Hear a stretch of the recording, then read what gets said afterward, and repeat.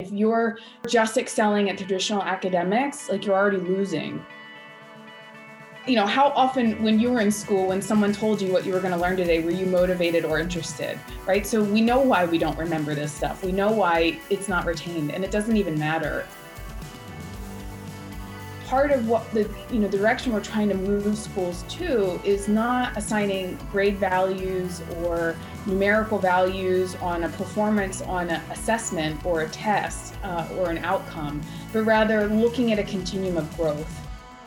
Hello and welcome to the Meaningful Learning Podcast by Coconut Thinking. I'm your host, Dr. Benjamin Freud, and I'm very excited about our guest today, Dr. Jennifer Groff. I heard Jennifer for the first time on Tim Logan's podcast, Future Learning Design, and I really got excited about what she had to say about curriculum, about moving forward, about where we are in terms of teaching and what needs to change in order to meet the demands of tomorrow. She's got a tremendous amount of positive energy, excitement, drive, and I contacted her and we shared a conversation, and she was kind enough to donate some of her time to the Coconut Thinking and the Meaningful Learning Podcast. Jennifer is the founder of Learning Futures. She was the Chief Learning Officer at Lumiere Education. She received her PhD from MIT Media Lab and her master's from Harvard Graduate School of Education. In this conversation, we talk about innovation, real, deep, curricular innovation, pedagogical innovation, how to support teachers through this transition, and really what it means to move forward, and whether or not incremental change is the way or whether it's just a question of starting over. So I'll leave space for the conversation. I really hope you enjoyed. Please let us know your thoughts. And here's my conversation with Jennifer. Well, hi, Jen. Thanks so much for being on our podcast. I heard a great conversation that you had with Tim Logan a few weeks ago, and I got really excited about some of the things they were saying, particularly in terms of curriculum and the dynamic nature of curriculum, or at least what it should be. So I'm quite keen to pick up on that and maybe take it in another direction. But the first question I'll ask you is, who are you, what do you do, and how do you try to make a difference? Sure. Thanks for having me. It's great to be on your show, your podcast. So I'm a researcher, designer, change maker is, I guess, how I describe myself, all the things. And I am the founder of Learning Futures, which is the organization that helps schools to transform and change their model of teaching and learning. And I also am currently the research fellow at WISE, where I'm leading the development of the WISE Innovation Hub. And pretty much most of my career has been dedicated to both understanding, what is better learning, what is effective education, and that's been a moving target over the last 20 years of my career, and will continue to be in the years to come, I'm sure. But also, I really am dedicated to supporting learning environments and the people in those environments to make transformative changes to create better experiences and education for learners everywhere. And building up on that, I'll ask you a question that I ask all our guests, simply because we need to have a common shared definition, understanding. How do you define learning, and how does that work in terms of transforming that learning that you just mentioned? Yeah. So I think learning is an inherent, innate process that we naturally engage in as humans. And as we interact with our environment, it feeds back to us information that we use in some format to then shape who we are and re-engage with the environment. So an ongoing natural cycle that is inherent to who we are. Tell us about the WISE Innovation Hub. What does that look like? Yeah, so the goal of that work is really specifically to look at how building what we call engines of innovation inside schools is a useful mechanism to help them transform. So we have decades of research, showing how reform in education has largely not been effective for loads of reasons that it would take too long to detail here. But a lot of it is because it's piecemeal. It comes from the top down or outside in. The things don't work together. The innovations don't work together. There isn't a coherent strategy. But moreover, one of my first master's thesis was looking at all the barriers to innovation. Why don't schools change? And there's a lot. In fact, it's almost built to be inert in some ways, in the way schools are set up and the way we support schools to collaborate and share ideas and try new things. Like those are all not generally part of school culture, deeply embedded, right? So the WISE Innovation Hub uses this innovation lab model to insert this engine of change inside the school. And so what that means is we work with a school who wants to do this. And we help them build the capacity to do innovation processes from the inside out. And so not only is often a lot of those skills and practices unfamiliar to schools, it's generally just not a part of school culture, whereas it's been a part of many, industry for decades. And, there's loads of literature and tools and strategies that have been long fleshed out in industry. And that's what we pull from. There's lots of great stuff that has been used in many other fields and many other places. And we pull from that and use those tools and skill sets to support schools to make deep change, which, if I know you work in a school, I started my career as a teacher. I spend a lot of time in schools. Schools are hard. They're busy. There's always a million things going on. You have little faces and little people that need you all the time. It's hard to make deep change. It's hard to get the space to even think about what that might be.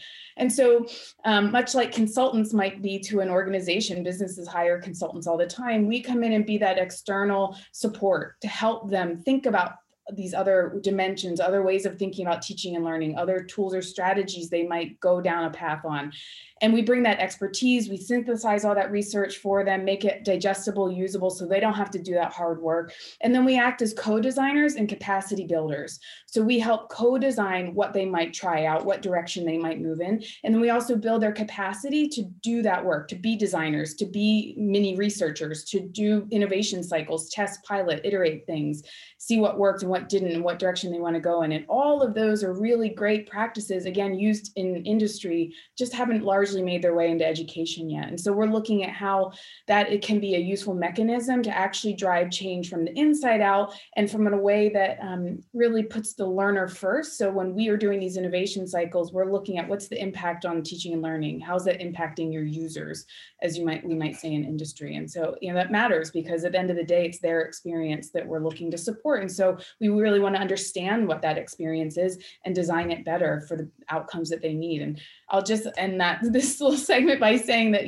where we're going in education, this has never been more needed. I think the changes that are going to happen in the next decade or need to happen are going to be massive and transformative. And so we're already sort of late in getting these tools and practices into schools. We need them now because of where schools are going to have to go. And I think this year probably opened our eyes to that.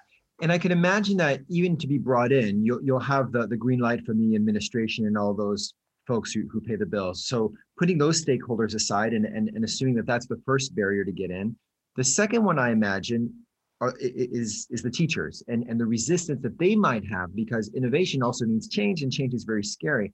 And then the second one might be the parents who might not necessarily understand. How do you navigate those obstacles?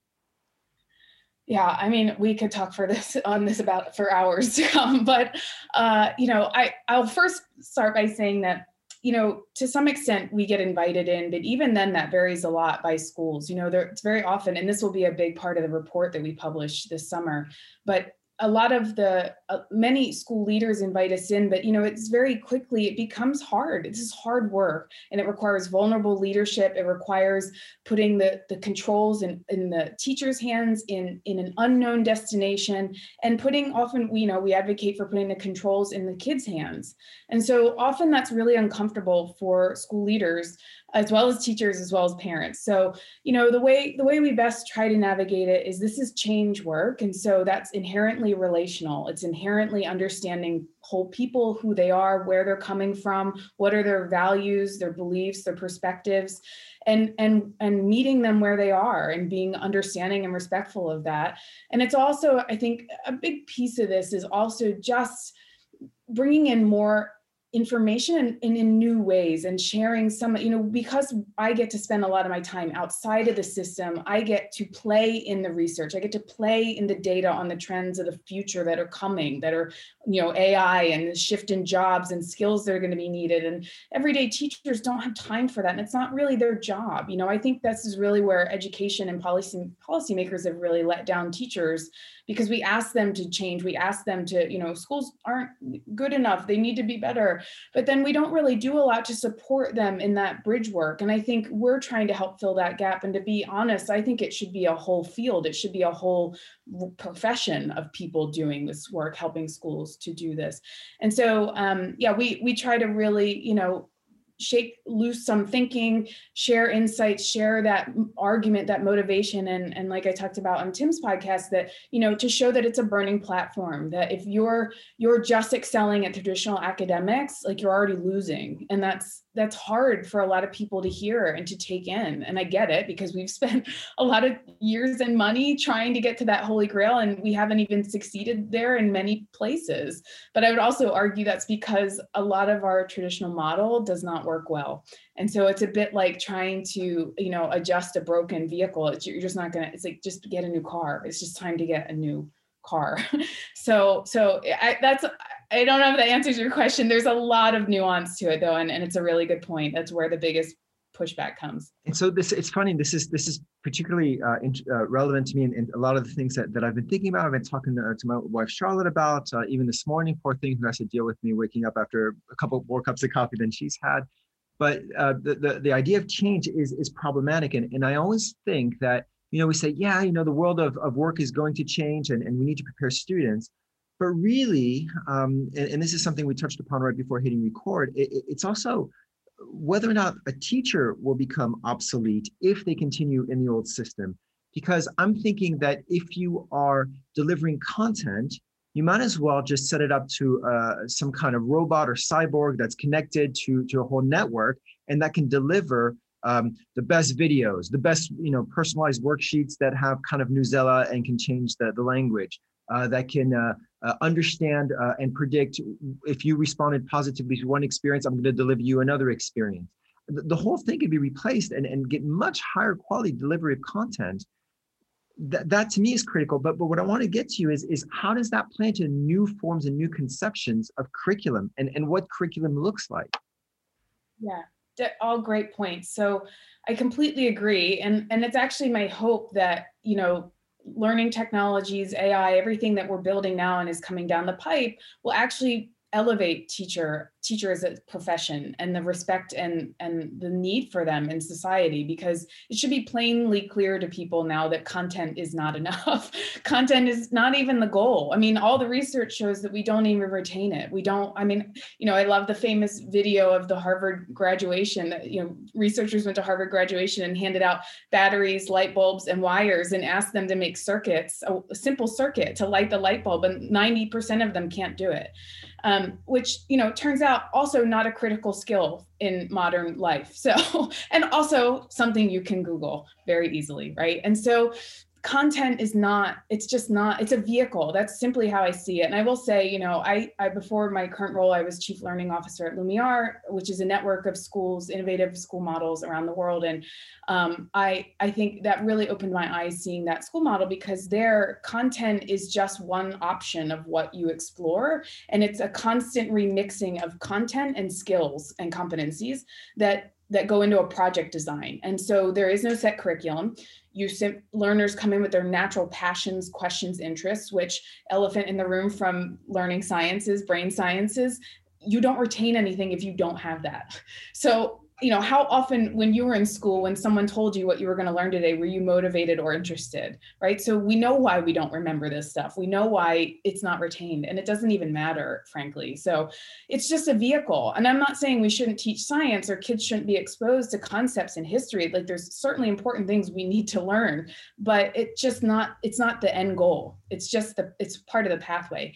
And so I think, there's already great models of schools that use great learning technologies that are more content focused, more adaptive in that way, that do spend time with learners on that, which frees up teachers to have much more bandwidth, which they're already short on now, to be much more focused on the whole child development, the whole learner development, their well-being, the social and emotional skills that finally are getting a lot of attention. And so I hope that it's just, we're just going to keep going in that direction. But the curriculum is frankly, I think it's the biggest barrier that we face, because we've wrapped up policy and, I don't want to call them sanctions, but it's really, we put a lot of high stakes onto the policy around curriculum, and then therefore what should be taught and when. And it just goes against everything we know from the learning sciences on how people learn. And to me, it's just poor design. Again, if we had looked at curriculum design, standards design through a designer's lens, and we actually tested what we designed before we launched it out in the world, we would have seen how bad this would have had an effect on things. It would have had a really, you can see that it's not a good experience. It's not giving us the learning pathways that we want for kids. And so the movement toward competencies is helping us shake loose of that, but we've got a lot of work to do. And a lot of the issue is the excuse, I'm going to call it that, throw it out there, of saying, but that's not what universities want, because even to get looked at by such and such elite, and I use inverted brackets for that school, you need to have a certain GPA. And once you need that GPA, you're back in the system of having to perform in school. So what is going on at the university level that perhaps can change that? Because ultimately they need to control their inputs and schools get judged on those outputs. So where do you see that falling? Yeah, it's a good point. So for a long time, I think that has been the biggest bottleneck is entrance exams and the whole pipeline of education. If we think about it as a linear journey through the years of our movement from childhood to adulthood, that entrance exam point ends up being one of the biggest bottlenecks in the whole system for making change, because it's it directs back to K-12 on making any changes. Well, we can't, because then kids won't get into college in the colleges that they want. And then if you're not getting into the right college, well, that affects your career trajectory. And so it really is the kink in the system. But thankfully, that is starting to shift. More and more universities are changing that, both in entrance exams. They recognize, thankfully, that's not actually a great predictor of who's going to do great at college.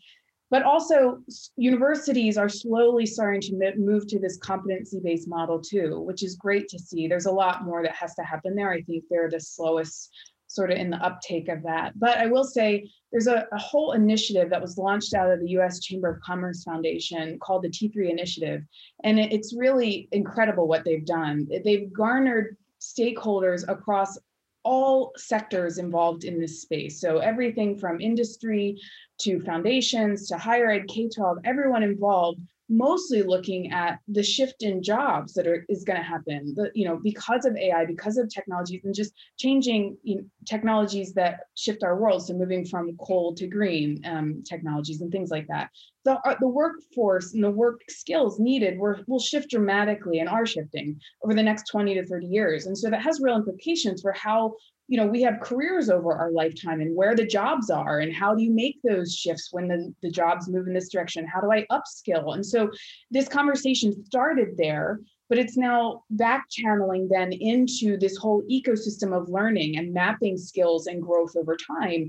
And so what's happening in that work, which is really fantastic because it much more effectively aligns with how people learn, is an ecosystem model where people will have an individual passport of their profile and the skills and competencies that they have.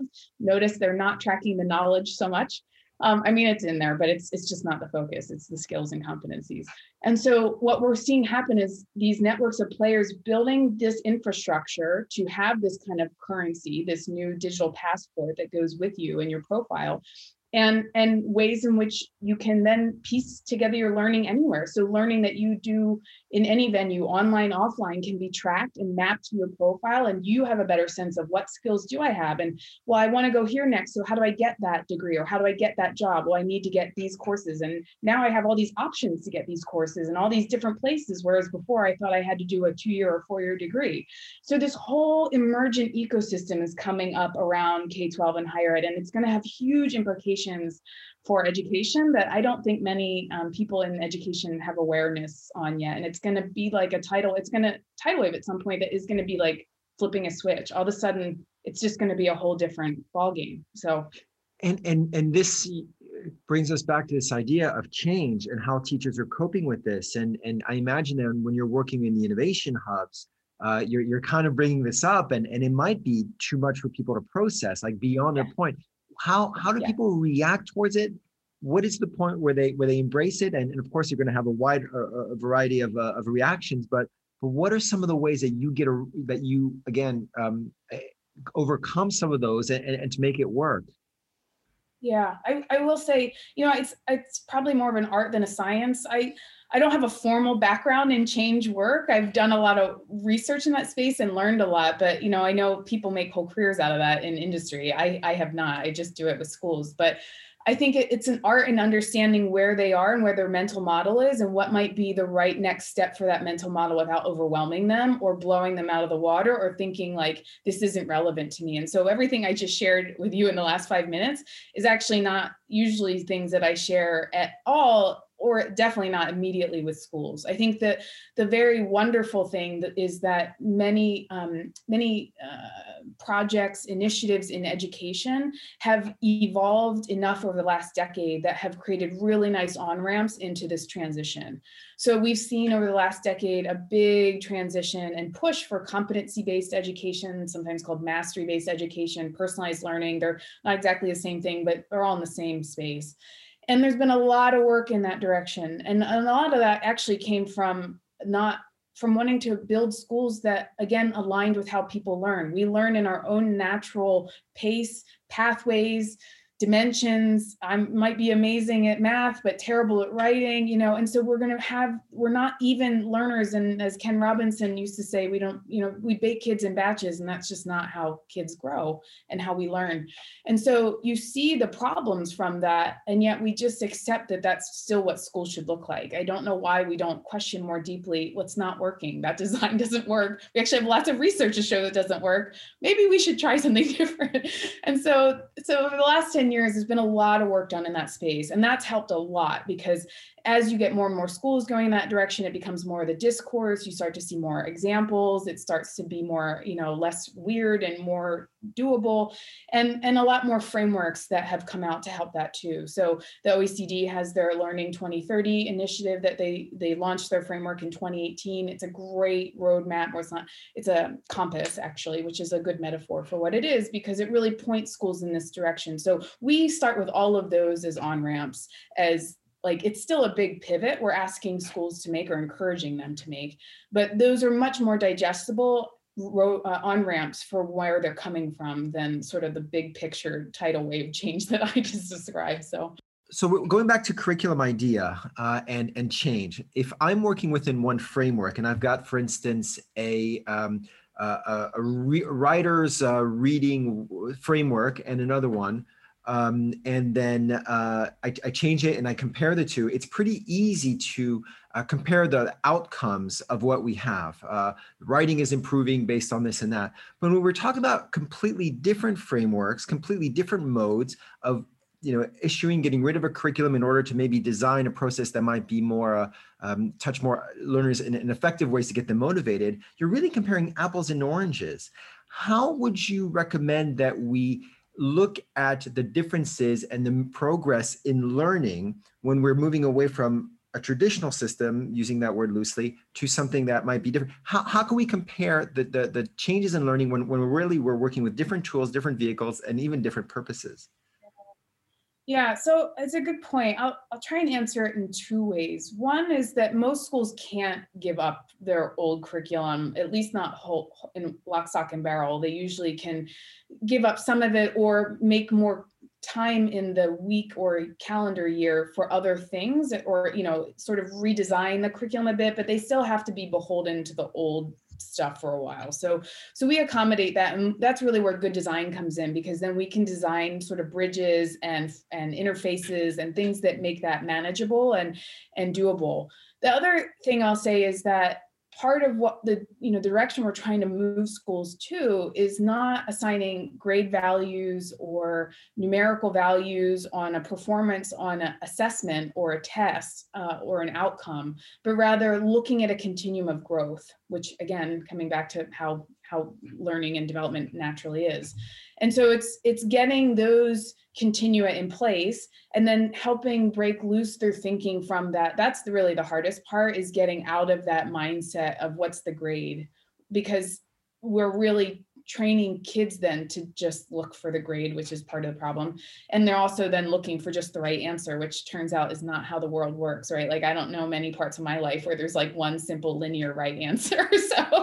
So we're really trying to help them embrace the growth mindset and that idea that you're on a continual trajectory of developing critical thinking. So where are you right now, and how can we help you grow in your building of that critical thinking? And so that's the biggest challenge. And it is absolutely oranges to apples. I mean, it's completely different. And that's the hardest piece, I think. And that continuum is based on a mastery model then, going from point to point as well. And so how is that assessed, do you see? I mean, there's different ways. I mean, mastery, transcript consortiums trying to figure it out and saying, oh yeah, but it's up to the schools. So how do you see that maybe being individualized to the context? I don't know if that's the right expression, but you understand what I'm saying. And yet have some kind of coherence so that those who do look at the passport or whatever it might be still can make sense of what we're doing. Because there needs to be some kind of standardization in the personalization, if you know what I mean. You'd think.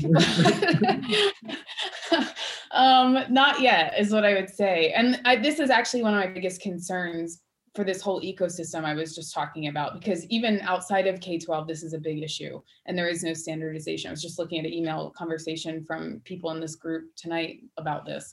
It's a real problem. This is actually what I did my dissertation on, because I think that if you don't have common maps, as it were, of what these competencies are, then you'll end up with a total sort of mishmash of what you can do. And it's a real problem. I mean, I think we should have these sort of open models that are available and validated by psychometricians and learning scientists. We do that already with, other types of assessment, and we do it with learning progressions, other research on learning, but it would be a heavy lift. I think that's partly why it doesn't exist right now.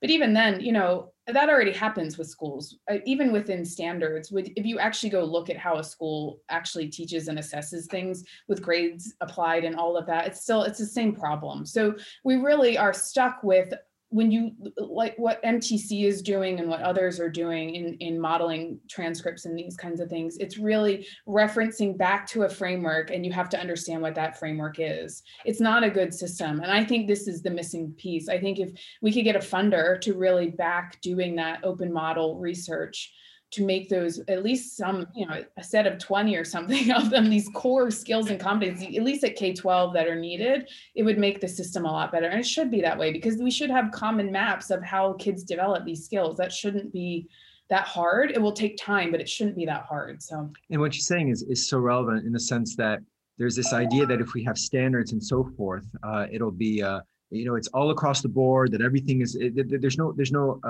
acceptance that grading, marking, seeing if someone meets the standards in itself, tremendously subjective. And that's why moderation is there. And Will Richardson says, why are we trying to replace an imperfect system with a perfect system? It's going to be messy. Totally. But how then do we convince folks who are outside of education, who might, who have been in school 30, 40 years ago, to accept that that's the way forward and be accountable? Where does it come from? The OECD, the workforce will come in, the universities will come in. It seems to me that we may not have to convince parents, it will just happen. But I don't know what your views are on this matter. Partly, I think it will partly just happen. I think there may be a tipping point as, the generation of parents rotates through. And, I was born we're called like that micro generation, where I was, a teenager when email became available. So I'm that, weird 6-year anomaly that I can talk both languages. So I can do analog and digital. But, I think so as these generations move through and they become the parents, it might get easier, because the world that they're inhabiting is just so different, right, than what the generation before them, that their parents, so they might, the grandparents might have more, a harder time with that shift. So I think some of it will come in time. I think it's spot on that it will be an imperfect system. Part of the research I was doing in my dissertation work was even just looking at what's there now. And we were looking at how like astronomy 101 is taught across universities, and even within the same state system of universities, it's taught vastly differently and with different assessments. So, saying what the people can do is totally all over the place. So it already is really bad. Like, I think it's really bad. We have only up to go, really. I think the two biggest concerns is that and we've run into this particularly with one of the schools we're working with, is that the traditional academics are everything, don't mess with them. And if you do, kids' future and their chance at getting university. And so there is a lot of re-education that higher ed can actually help that with piece, because looking for different things that will help that conversation. It still won't be easy. But I is getting more of higher ed. And it goes back down to that higher ed, because clearly the success metric of any parent is to get their kid into an Ivy League school or a Russell Group's university, and you haven't become a enlightened, fulfilled person until that happens. What about now? I've had this conversation with Tim about this idea of, can you have change within, or should we just say basta, we're going to secede and just start something new? Where do you see the tensions there, and the possibilities, the opportunities, and the challenges of just saying we're going to start something new as opposed to trying to change with the inside? Yeah, it's a great point. So in 2010, there was an OECD project called the Innovative Learning Environments, and we were looking over 180 case studies of already innovative school models around the world. And in that project, we were looking at this question. And UNESCO at that time had a really nice framework that looked at this sort of transformation of moving from what was like called emerging as a school, just starting to try some new things, all the way up to transforming. And we ended up adding to this model and putting beyond that redesign, because so many of the case studies that we were looking at did exactly what you said, which was saying none of this works. We want to start fresh. And actually, there's a real power in that, because so much of innovation gets kicked out of the system because it doesn't work with the other parts. It's like trying to, have parts from a different car into the car that you have. They don't work together. And that really is true. And then a lot of the change work that we're doing now, even then, we'll try and get a school into competency-based learning. Well, if they're not doing project-based learning or problem-based learning, and they're not doing performance assessment, that really doesn't work well. So it really is like getting people into a whole new model. And so, it's a real challenge. I will say it's a lot easier to just start fresh. It just is. We have great examples of schools that did that. The RSA did that with one of their schools in the UK, where they took a traditional, what we would call in the US a charter school, shut the doors one year and reopened it a year later, totally different. I think it's the best example I've seen of what we call public school doing that. But that's the real challenge. Most school systems won't allow for that, right?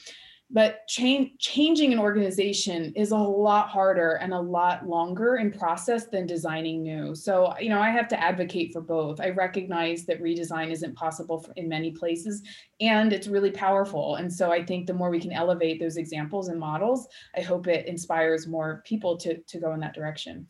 One of the things that has come up on my radar has been it's been a question that's been going on for decades, it seems, but it's the role of the arts, and specifically the arts in all its forms to promote creativity and therefore innovation. How do you see the arts playing or being resurrected, the importance, having the arts embedded throughout the system, English, math, whatever it might be, more than just STEAM? I'm talking about a real fundamental embedding of the arts within school and curriculum. Do you see that as possibly being a trend? Are people thinking about that at all? Yeah, like in education, as I'm sure you know, we love to chase the shiny object, and then the pendulum swings and we go in the other way. And I think arts has suffered from that a lot. We kind of come and go with it. I think that, where the discourse is at the moment, I don't see us going hard in that direction. It sort of comes and goes. It depends on what part of the world I'm working in and what school.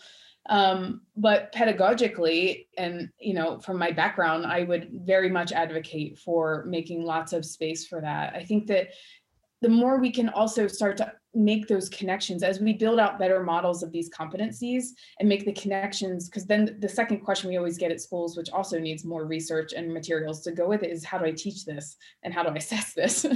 Both very good questions. I didn't learn that when I was in my teacher education program. We'll make those connections more. And so, and also bringing some of that research in. So absolutely, if you go into It's very playful. It's making a lot of connections to different areas. They use a lot of the arts as mediums to explore different concepts and to pull things together. So I hope that will be the case. The research certainly supports that, but I don't know. I think at the moment we're still not there. And it's probably just another thing that's on that radar, the map that needs to be addressed. I'm going to go back to this idea that you brought up about the teaching and assessment piece and bringing competencies there. Give us examples perhaps of what those competencies might be, how we can show mastery. There is the model of Mastery Transfer Consortium that's out there. What ways do you see that working? Are there alternative ways? What's going on with these passports, mastery, and competencies? How is that looking? Yeah, it's still early days. I think it's just a good design and engineering problem, though. So again, if we could just get some good support behind it, it's a problem that's easily fixed. I do think I've been quite impressed by Mastery Transfer Consortium's product. I think it's a really good step in this direction. We've had them demo with a number of our schools now, and it's really interesting to see our schools' reactions to it, even the schools that have embraced setting up an innovation hub. So, it's a lot to take in. It's a lot of big shift. And that's one of the reasons we asked them to demo, because I think seeing that sort of end goal of what you're heading toward is really helpful to visualize how that affects backward mapping curriculum and pedagogical changes that we're asking them to make now. But it's a big shift. It's quite a change. I think there's a number of good examples of schools that have made their competencies and their rubrics that they use to actually make them actionable, publicly available, which is great. It'd be great to have more schools doing that and more organizations. And those are really broad maps that help just give indications of what does it look like? What does critical thinking look like as a child gets older?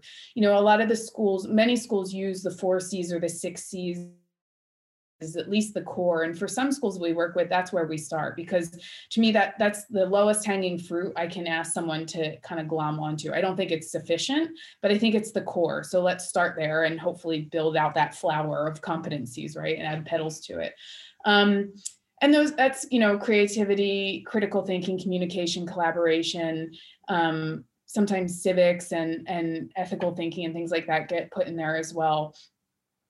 Each of these can be broken down into subskills, basically, with creativity, things like generating new ideas, divergent thinking, being able to then cull those ideas, narrow them down into a smaller set. There's lots of very easily kind of chunked and supported subskills that you can look for and support a learner in developing, and it makes it much more actionable. And so when you see these competency models, they're kind of like rubrics. They break down these broader competencies that we're talking about into subskills that are actionable, measurable, and observable.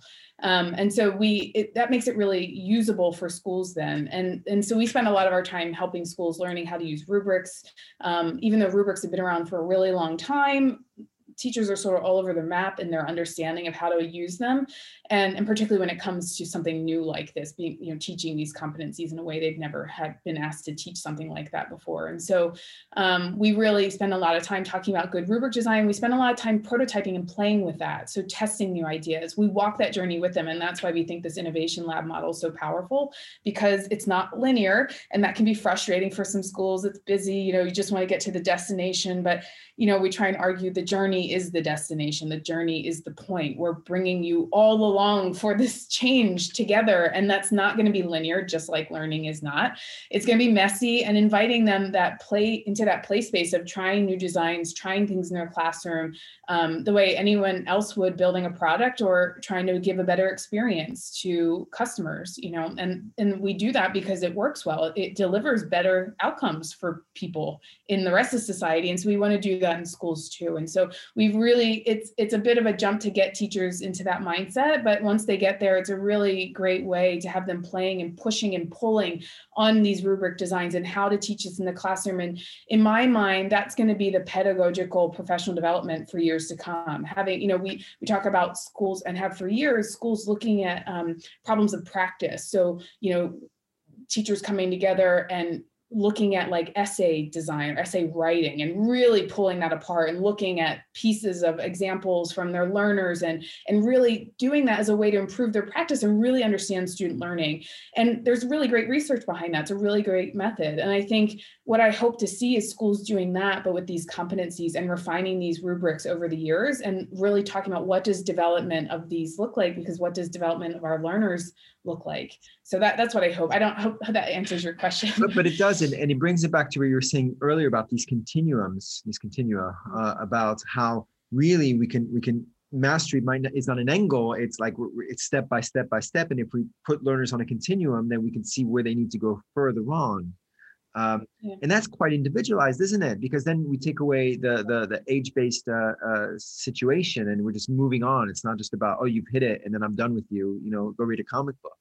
And that's the part that can be also really uncomfortable, because it's most schools are organized in managing the process of education in that linear age-specific way. And so, I think the more we can have teachers also experience environments where it doesn't have to be like that, where there's more fluidity, there's more flow and movement, and learners are empowered to move around that environment as they need, is a totally different way of organizing a learning environment and empowering your teachers to do that. But it's so powerful when you do. And we're going to go around completely full circle about the way that schools are structured, because everything that you're bringing up requires time to think and sit and exchange and go deep in conversation, which oftentimes doesn't happen in schools when so much of these staff meetings are about, the sports day, or about student-led conferences, or about organizational matters. So that has to change as well. And that, and maybe, the first step would be, let's use technology to video ourselves delivering these messages. And then, maybe people can post questions on Padlet or something like that, but that would free up. But that's, even understanding that teachers need time to think, and that they're hungry to think and talk and exchange is a fundamental shift. Yeah, absolutely. And again, I'm going to point to the Lumiere as an example, because I think it's just a really great example of this. And we had done this work with other schools, which I'll talk about in a second. But in the Lumiere model, the teacher is not generally the one in charge of the content. So the way that they organize their school model is in tutors and masters, and they call teachers tutors, and they are really worried about the overall development of the learner, and they help structure the projects that the kids dig into. They worry about mapping their growth over time, but they bring in masters, and that word is meant in the apprentice sense. So, you bring in a master printer or a master artist, and so the project is about robotics, which is what the kids want to do. And how many teachers know about that innately? Not many. And so, but someone's parent or someone in the community does robotics, or a local company does. And so someone's willing to come in and sort of be the expert in that domain and lead the project. It frees up the teacher so much to be able to have that conversation about what is going on with the learners, what it's needed, the school. The whole cadence of the school is entirely different when you are able to redesign in that way. And so that's why, it's, again, this change work is so hard, because it's we're really asking schools to sort of run the old model while also running the new model at the same time. And it just does not work that well. I mean, I don't want to discourage schools from trying, because we need to, but it's a lot harder trying to do both. There's a real power when you sort of reset the system to be organized in this way. And it just has a whole different cadence. So one of the change projects that we did in Boston a number of years ago was working with schools, even public schools, where they put their whole model on the table and redesigned all the parts together to work more coherently. And one of those aspects that we looked at was the role of time and how we organize learning to free up time. And all these are variables like on a dashboard that you can play with. And when you think about designing a school in that way, you open up a lot of opportunities to address these problems. But we very often don't think like designers in education. We think like problem solvers or fixers. And that hasn't worked out very well. There's a lot of research that shows that has not worked. So appreciate it. Listen, Jen, thank you so much. I'm going to leave this last space for you to say anything that's on your mind, what you've been thinking about, stuff that you're doing, anything at all that you'd like to share. Wow, thanks. Your questions were so fantastic. I feel like I said on my sound bites. I'll just end by saying, I know I think about the system from many different aspects, and I think we need to, because all these aspects influence the system, and we should be concerned about them so that ultimately we are looking at a whole system design that puts together the outcomes that we seek. And so I know that can be a lot to sort of hold in your head and manage, and isn't necessary for everyone to, but I would encourage everyone to start to embrace that designer's mindset. If you haven't done a design thinking course, IDEO puts out a free one. It's fantastic. Learn a little human-centered design skills. It's a fantastic skill set that everyone should have. And I really just encourage everyone to sort of start to think in that direction, the what if. So how might we, what if we, and just try those different ways of approaching what you're doing, get playful with it. Because that's how good learning is, playful learning. And it's how we're going to get to a really good destination through these challenging years we're going to have ahead of us. Thank you. How do people get in touch with you if you want them to get in touch with you in the first place? Oh, great. You can reach out on my website at learningfutures.global, or you can find me on LinkedIn. Thank you so much. Thanks, Jenna. Really appreciate your time. Thank you. Thank you so much. It was really fun. This has been the Meaningful Learning Podcast by Coconut Thinking. I'm your host, Dr. Benjamin Freud. Thank you so much, Dr. Jennifer Groff, for joining us on the podcast. Really excited to have forged this relationship, and hopefully we'll have a chance to talk to her a bit more down the road. Just wanted to say thank you to everybody who goes on the podcast website, as well as our blog, www.coconut-thinking.design. They got a couple of blogs that are lined up that really relate to the conversation that you just heard, specifically about replacing teachers with androids, and also the idea of whether it makes more sense to secede from the traditional school structures rather than trying to build it from inside. So look for those in next week or so. And in the meantime, again, check us out, www.coconut-thinking.design. We look forward to your thoughts. Send us an email, and speak to you soon.